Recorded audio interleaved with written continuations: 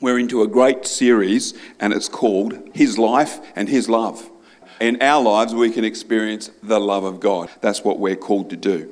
How many know that, and we say it here often, that He loved us where we were? You know, I remember the person that received that love the first moment. He loved me where I was. I tell you, I just let you know, I wasn't perfect.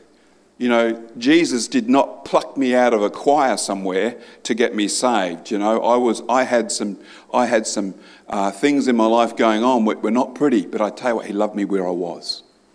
And we're all the same, you know. None of us were good enough. And it was Him that had to do the work. And loved me where I was. It's a word you hear often at Victory Life. And let's know that He has loved us enough. And this is the whole point. He's loved us enough not to leave us where we were.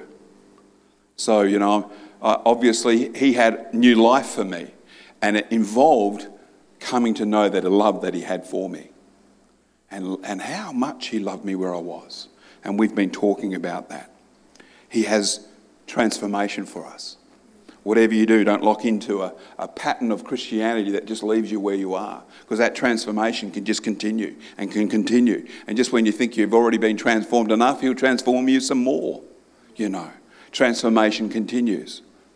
Isn't it sad that we get locked into a type of Christianity that just gets us having more of the same? I don't know about you, but I decided a long time ago that I didn't want that. And so I have to get out of that more of the same mode. He wants us to grow and prosper as His children. And that's how He does it, to continual transformations. Truth, light, that gets us walking out of darkness and gets us walking into freedom and the light of His word. And we've been seeing that if God loves you the way that He loved Jesus, we should also know that He's extending that same love to those that are lost in sin, and also the believer that struggles with sin and temptation. They still believe, but they stumble. They're believers, but they're stumbling. I'll put it to you, who hasn't? Who hasn't been there in that difficult place? Well, if I tell you now, this year, I turned 40 years old as a believer. This year, 40 years, I can't believe it. I remember when I was new, this guy got up and gave a testimony in the church that I was serving, and he'd been saved for 8 years. And I said, 8 years? I couldn't believe that he'd been saved that long, you know. And I look now and I'm going, 40 years I've been walking with Jesus. And, you know, the thing is, I look back and remember that young bloke that I was, that young guy that I was, and I think, I wish I could have go back and just talk to him. And just tell him just a few things, a few of those little key things that in my Christian life just unlocked so much of what, you know, I'm so grateful that I walk in now. And I just wish I could go back to that young bloke 40 years ago and say, just do this, and those two keys will keep you going. And you'll glow in the dark, you know, because God's got some great stuff for us, but we just got to keep going on with it. And not give up on it. Amen? Don't ever give up on Jesus. I say that to those of you who have ever considered it. Don't know if I can continue with this. You know, that doubt is from the pits of hell. Just know that. That doubt is not from heaven. I heard someone say that it's not that the devil is trying to get you to go to hell. He just wants you out of the way because he knows how potentially dangerous you are to his purposes and his plans when you're on fire for him, when you're on fire for Jesus. He knows how much damage you can do to his purposes. And let me tell you, it's nothing special. His purposes are nothing special. He's just a rebel. And what he wants to do is he wants to set people free from God and God's purposes and his plans. Amen. It's always good to remind ourselves that the love of God that we find in John 3:16, that verse that everyone seems to know and remember, is the unconditional kind of love, that love that gets spoken about there in John 3:16. Who would say you know John 3:16 off by heart? Got a few hands going up. Come on, everyone be honest. You know John 3:16. You've seen it on the T-shirt. You've seen the bumper sticker. John 3:16, God so loved the world that he gave his only begotten Son, that whosoever believes on him should not perish, but have everlasting life. It's a good one to remember, and I just want to just put it out to you today. God extends it to us even when we didn't deserve it.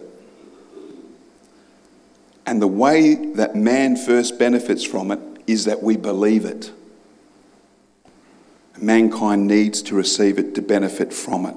And how we received it was by believing on him and his substitutionary sacrifice at the cross, when he was made sin for us and we were made the righteousness of God through him.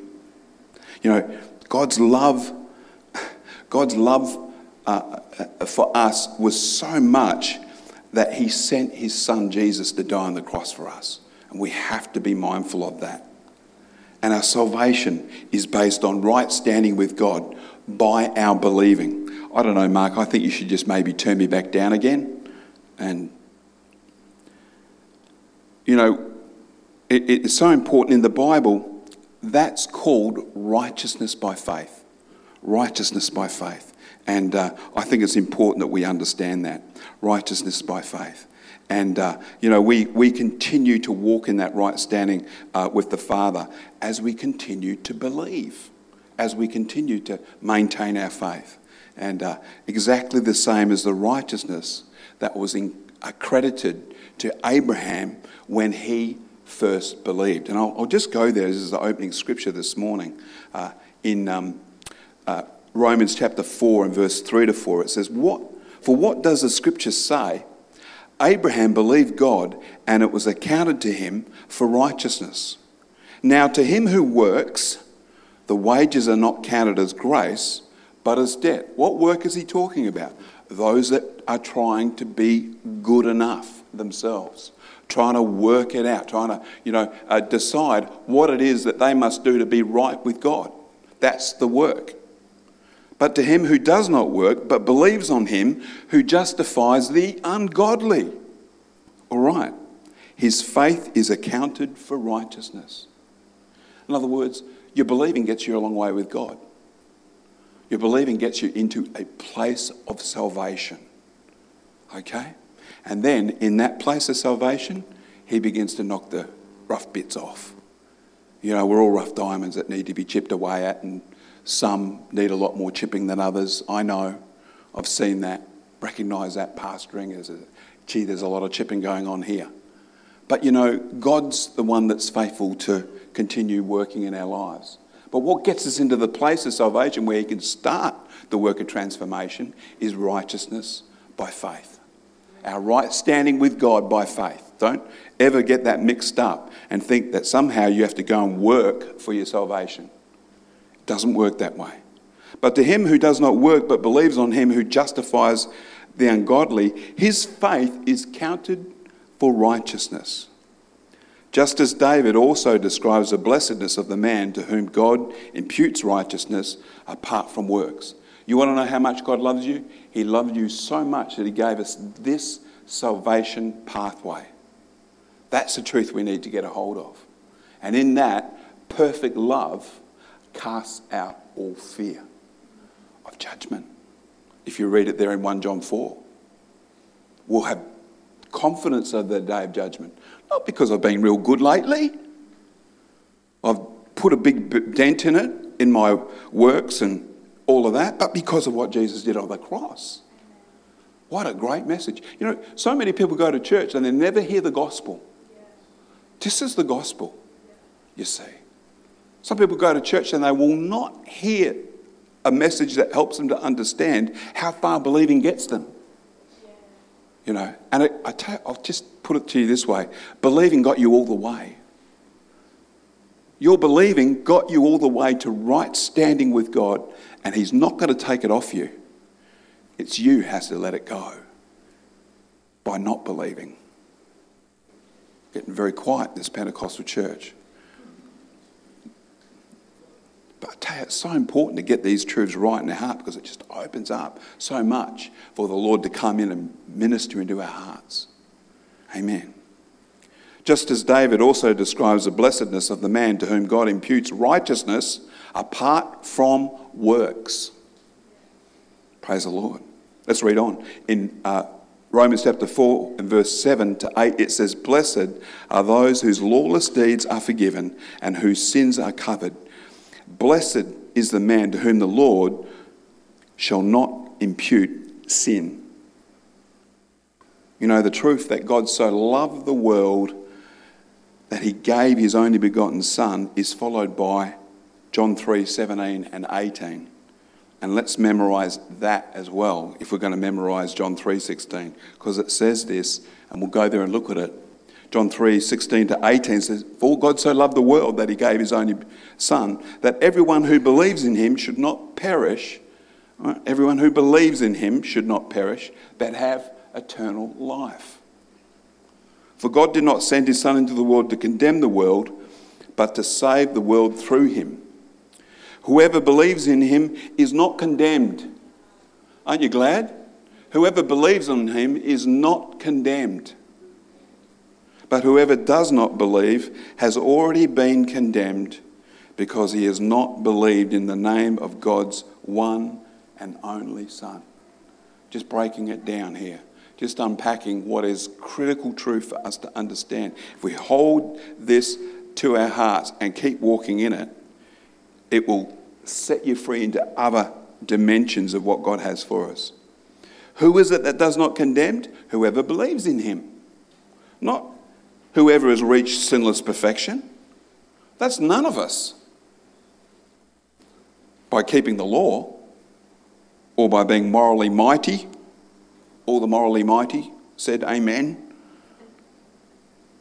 Just get it right all the time. They say the Amplified, they say the Amplified version is for people who are hard of hearing. And I'll read to you from Psalm 130, 3-4 in the Amplified. It says, "If you, Lord, should keep an account of our sins and treat us accordingly, O Lord, who could stand before you in judgment and claim innocence?" Get that? "But there is forgiveness with you, that you may be feared and worshipped with submissive wonder."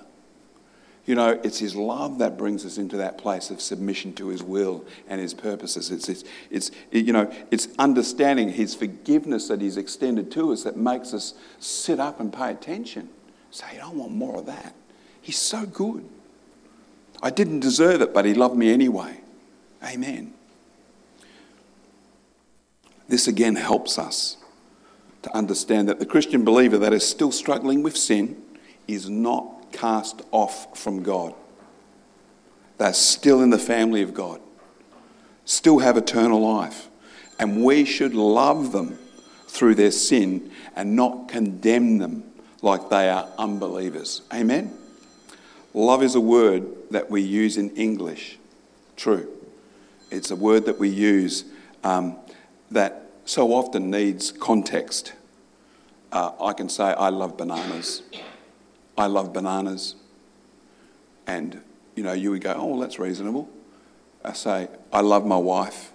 Now, how many of you know that it's a different kind of love? It is a different type of love. The Bible says, "I must love my wife." There's a different right there. Husbands, love your wives and be not bitter against them, it says.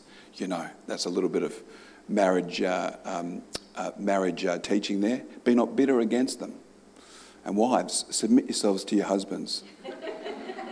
There's another little bit of Bible college teaching there, right? We'll have a marriage seminar. What do you say? Have a marriage seminar at some point and teach some of those wonderful truths, in detail. But, it's interesting because we use the same word love to describe those. And in English, you have to have the context to work out which is which. And what's the more meaningful love, or just "I like bananas." But there are 4 types of love in the Greek language described in the Bible. There are only 3 mentioned in the New Testament. And the one that does not get a mention is eros love, or sexual love. And let's just appreciate, just before I go on too far there, let's just appreciate sexual love was designed by God, okay, for the purpose of family and intimacy. And biblically, it's a level of love that is placed within the boundary of marriage. We believe that. So children grow up in the security of parental commitment and with God in the equation, husbands and wives referring to the Heavenly Father about problems, and just makes for a better family household and lifestyle. Again, eros is not mentioned in the New Testament. However, it does get a mention in the Old Testament for any theologians that are here that are just listening. It gets mentioned in the Septuagint translation. That's the Greek version of the Old Testament, okay? Just so you want to know. And it gets mentioned over there, but not in the New Testament. But there are 3 mentions of love and different words to describe that love in the New Testament. And it's well and truly worthwhile that we have a quick look at that. In the first one, you've got storge love, which is a natural family love, and such as a love between a parent and a child. I loved my brother as we grew up, and felt just a natural affection toward my brother. Who can relate to that? You know, just that family love that you have going on. And we fought like you would not imagine. He was 2 years older than me, and he would always beat me and in fights or anything like that. Until one day I decided that was enough. He was not going to beat me anymore. And I reached over to the pencil case and pulled out a pencil and stabbed him in the knee. And he thought twice about beating me after that, and I'm sure he thought, well, make sure he's got no weapons on him, But I only say that because I know the kids are out, okay, in kids' churches this morning already. But I do remember that, and of course he did cry, and I felt bad because I'd stabbed him, all right, which I think is love, okay, that I felt bad that I'd stabbed him. So, and it was only in the knee anyway. And he quickly got off me when I did, so that was good. But it's easy to love your kids. That's storge love. And your natural brothers and sisters and your granny and your pop. It's natural to love your family. It's usually felt quite naturally. The second type of love is phileo love. And of course that speaks of the love that you can have with your friends. And, it's very much friends that you love almost like a family member, almost to that degree. It's like a love that you build and develop. The friendship type of love, which is a strong bond between people who share common values and interests or activities. Usually you find those kind of friends and you want them to be a Facebook friend in this day and age. Send it. No, they've got common values and interests and activities, and we like to get around them. And of course, many pursue this type of love with people in the world. It's a part of their social endeavour. Some people are more active in that. I've only got a couple of hundred friends on Facebook, and I realise that they're not all really my friends. But I realise that. But some have got 5,000 friends and maintain contact with all of those 5,000 friends. I don't know how they can do it myself, but I'm happy for them to follow that social endeavour. Finding best friends is usually at the bottom of that. Amen. And of course, there's agape love. And I want to talk about that most importantly. It's the unconditional love that God loved us with, and we believe to receive. It was this love that we see being identified in the New Testament most often. It's a love that Jesus gave us as a new commandment. The love that you love one another with as I have loved you. Jesus said that, and gave it as a new commandment. You see, as we go out loving like God loves, you're not going to have a storge love, that family-like affection for everyone. You're not going to achieve phileo love, that brotherly love with everyone you come across, and send them a friend request on Facebook. But you can, and we should, share God's love with everyone. The agape kind of love, and it's unconditional. Come on, church, is what I would say. If we're going to shine brightly in the community, in our township, in the region, if we're going to shine brightly, we've got to get good at sharing the agape kind of love. And it's God's unconditional love. We're called by God to be known, and I'm going to just emphasise this. We're called by God to be known by his love in our fellowship together. Amen. God so loved the world that he gave. He demonstrates it to us so we can too. And it's the loving aspect. It's that extended to us, even when they don't deserve it. How many have ever had to love someone when they didn't deserve it? All of us. It's the forgiving kind of love. And we're all challenged right there. All of us are challenged right there. Instead of getting offended with others, agape love, God's kind of love, means we forgive others that have rubbed us the wrong way, done us wrong, and sinned against us. That's where agape love comes in. It's not about unfriending people. When someone does do the wrong thing and it seems to put you right out. 1 Corinthians 13, verse 4 to 5. It says, love suffers long and is kind. Love does not envy. Love does not parade itself. It is not puffed up. Verse 5, does not behave rudely, does not seek its own, and is not provoked. It is not provoked. It thinks no evil.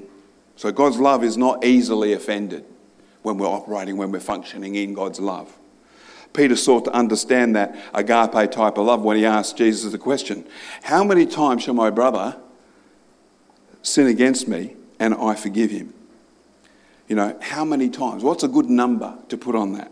And of course we see that in Matthew 18 and verse 21. Then Peter came to him and said, Lord, how often shall my brother sin against me and I forgive him? Now, Peter had already gotten a clue that Jesus was big on love, that he was, right out there. And he thought 7 times should just about do it. Okay? Someone rubs you the wrong way once, twice, you've sort of let them go, you let them off the hook. But Peter's really going out there. He says, look, what about if I was to do this 7 times? Would that be enough? Again, seeking to justify himself. 7 times, he says. And he'd come to that realisation that, when you extend it to others, that was something that had to be quite long-suffering. And he thought 7 was a good number. Now, of course, that was the takeaway last week. God's love is not just to us, but through us. So we have to get a hold of this truth about love, because it's not just going to come to us. I'm going to sit there and bask in it. It has to come through us. Has to come through us. Peter is thinking 7 times is really long-suffering, he thinks. Now, just imagine this, and I'll give you a scenario. If you had a brand new car, those that have had a brand new car knows how exciting it is.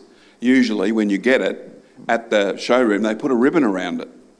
And you drive, you go in there to pick up your car and they take you into the showroom and there's your car sitting in the showroom and it's got a big ribbon on it. It's wonderful. And of course you drive out of there, you don't take that ribbon off, but you're so excited about this new car. But just imagine that was you. Drop down to one of the showrooms and got your new car on Friday. Come to church on Sunday excited about your new car. You park it out in the car park, and one of your fellow congregation members, one that should have gone to Specsavers, okay, just backs out and backs into your brand new car, okay? And that's not enough. They don't even stop. They drive off because they didn't feel it. I remember our daughter Julia coming home from the car park down at the marina one time when she first got a licence. She came home and said, I think I hit something. And we said, what do you mean you think? You either hit something or you didn't. Did you hit it or not? She goes, I think. And sure enough, on the front of her car, there was a big dent in the front of her car, but she thought she'd hit something. I don't know, usually I would say if you hit something, you hit it, But anyway, we had to work through it with her. And she'd hit a pole, and she wasn't sure, but we found the dent in the car. But my question to you, and there it is on the driver's side. How many of you know the worst place you want to get a scratch is on the driver's side because you're reminded about it every time you go to the car. I hate getting scratches on the driver's side. But anyway, you're reminded about it. But, Imagine yourself in that situation. Would you forgive them?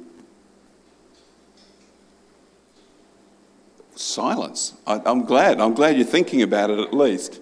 Silence. Because you know these are the kind of things that happen to us from time to time. Someone bumps into your car. Someone does something that rubs you the wrong way. Would you forgive them? Of course you would forgive them. You might call them and ask them about the details of their insurance company, and say, oh, so-and-so told me that you bumped into my car the other day. Oh my gosh, it was new. Don't you know? And you hit me on the driver's side, by the way, which is painful because I've now got to look at it. But, let's just say you went through that. But what if they did it again the following Sunday? Chances are that wouldn't happen. But let's just look at that for a second, and it happened again. Would you forgive them the second time? So when Peter's going, 7 times do I forgive him? Peter thought that was pretty long suffering. If you give it a scenario, you really start to wonder, how good are we really at forgiving? And, your favourite song is that you've lost that loving feeling by the Righteous Brothers. Because that's usually what happens when someone rubs you the wrong way in a way that really hurts you. Is you kind of lose that loving feeling, don't you? So, Matthew 18 verse 22, for the answer Jesus said to him, I do not say to you up to 7 times, but 70 times 7. So in other words, he just knocks it out of the park and just says, nah, this just goes on forever and ever. Jesus didn't leave Peter guessing. He didn't give him a limit. He said, in effect, keep forgiving. It's not 490 times and then you can take revenge. It's not that at all. Peter, just keep going, and after 490 dents in your car, you're going to be a better person.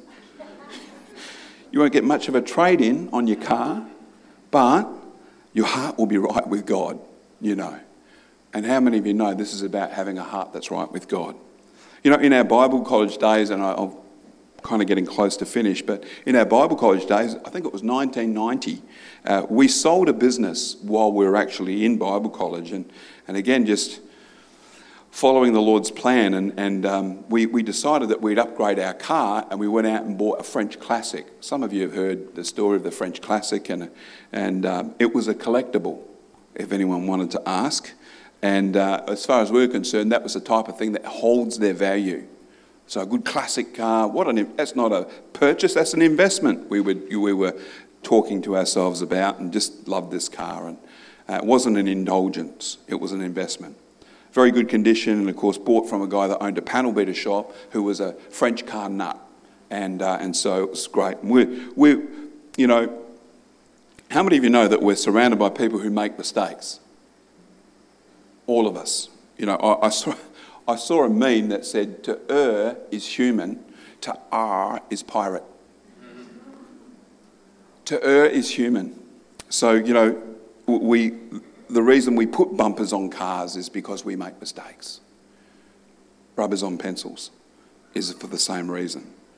So, the whole thing, and certainly what I found during this situation was I was driving home in our car, and coming home from Bible college actually, and driving along, and we lived on the coast there in Waterman's Bay, and driving along, and there's a place there called Flora Terrace, and as we're driving along, there was like a series of stop signs that actually, you got a fairly straight run along Flora Terrace, but there were cars.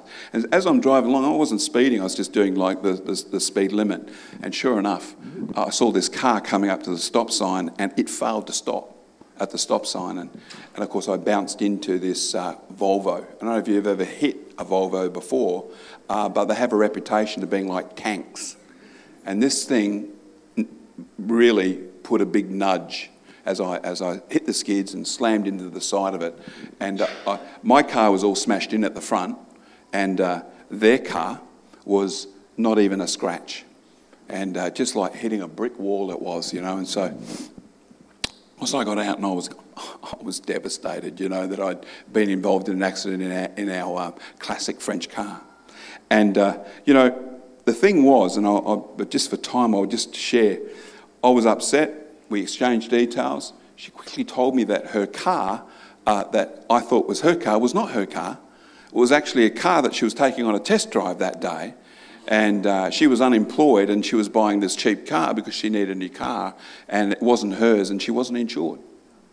So I'm sitting there going, just sort of really holding back the disappointment. And anyway, so I gathered myself together and sort of started to, I thought they were teaching on love that day at Bible college, I'm sure. But I worked through that initial annoyance, got the details and said, look, we're just going to have to come to some type of agreement so that I can get my car fixed and you can pay for it. And she was all in agreement and that was it. And so anyway, as I say, I believe that there was a real lesson for me, because shortly after that, probably a week or two, and I think she'd made one payment, the Lord spoke to me and said, let her off. Let her off the hook. In other words, just let it go. You're getting your car fixed, you're doing it, you're getting it done. Let it go. And so I tell you, there was a great joy in being able to go around to her place one day, and where she thought that I was going to come around and get another payment for the work done on my car, I was able to say to her, look, I just want you to know God must really love you because he's letting you off the hook to pay this out. She's just completely surprised at the door, completely surprised that I was going to let her off the hook. And, I had to pay good money to get that, the front of that car fixed. But the joy of letting her off the hook was worth it. It was a thrill for me. The money became of no consequence. It was the fact that I was showing her something that God showed me to do, which was love. Let her off. And sometimes, if we'll just do it in the affairs of life, the circumstances that come up, where it's just easy to say, look, just let them off the hook. Let them go. I tell you what, it felt real good. I tell you, it was worth every cent to be able to go there. She was so excited. Oh, I don't have to pay. I said, no, you don't have to pay. She goes, oh, I've got no money. I'm so glad I don't have to pay. She was so, unfortunately in a bad condition financially. You see, God's calling us to love one another. Amen? You mean to be kind, affectionate, friendly to everyone? Sure, be that person, absolutely. That is a love that is covered biblically, and we've seen that. But God's love through us, love that is love that turns the other cheek. All right? It turns the other cheek. And when someone offends you, you turn the other cheek. That's the love of God that we've been called to. John 13, last scripture it says, John 13 verse 34 to 35, it says, a new commandment I give you, that you love one another as I have loved you, that you also love one another. And look what he says. He says this, verse 35, by this all will know that you are my disciples, if you have love one for another. Let's see it here. Let's not miss the key identifier as a Christian disciple. And let's make sure we don't miss the truth that we can be a Christian without being a disciplined one. And that, those are around us. We all need to grow in love. We all need to become disciplined in our love walk and become more like Jesus. Be sure to see that it was Jesus who said, loving one another would be our identifier, the thing that identified us and makes us stand out among others. Amen. Be ready to share the message, and I tell you, more than anything, turn the other cheek and not be offended. Can I get an amen this morning? Amen. Something that we work at. Sometimes it's through many attempts, but it's something that we work at and should keep going after. Amen. God bless you all. I'm going to ask the worship team to come back, and I believe we should just maybe sing that last song and have that altar call as well that Pastor Jess mentioned. Some of you are sitting on some things that just need for the Lord to take you through to the other side, and I believe that the Lord would touch your hearts today. So let's stand and pray before we finish, and we'll just lock this in. Father, we again appreciate your word, Lord, to us, Lord. And we thank you that your word is Father, a lamp unto our feet, a guide unto our path, Father God. It shows us where we are, Lord God, sometimes it shows us so much about where we are. And Lord, we thank you it's a lamp that shows us where we can go. And Father God, whatever light is whatever's being lit today by your word, Lord God, we just give ourselves to it, Lord God. And thank you, Father, that you reveal, Father, areas that we need to move on in and continue going on with you in. And Lord, we thank you for that, Lord. Lord, we thank you for the pathway that you've set us upon, Lord God. We know you live and we know you love, Father.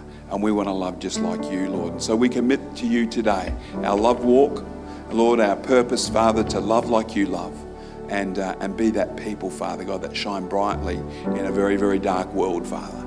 And we ask today these things in Jesus' precious name. Amen. Everybody said amen.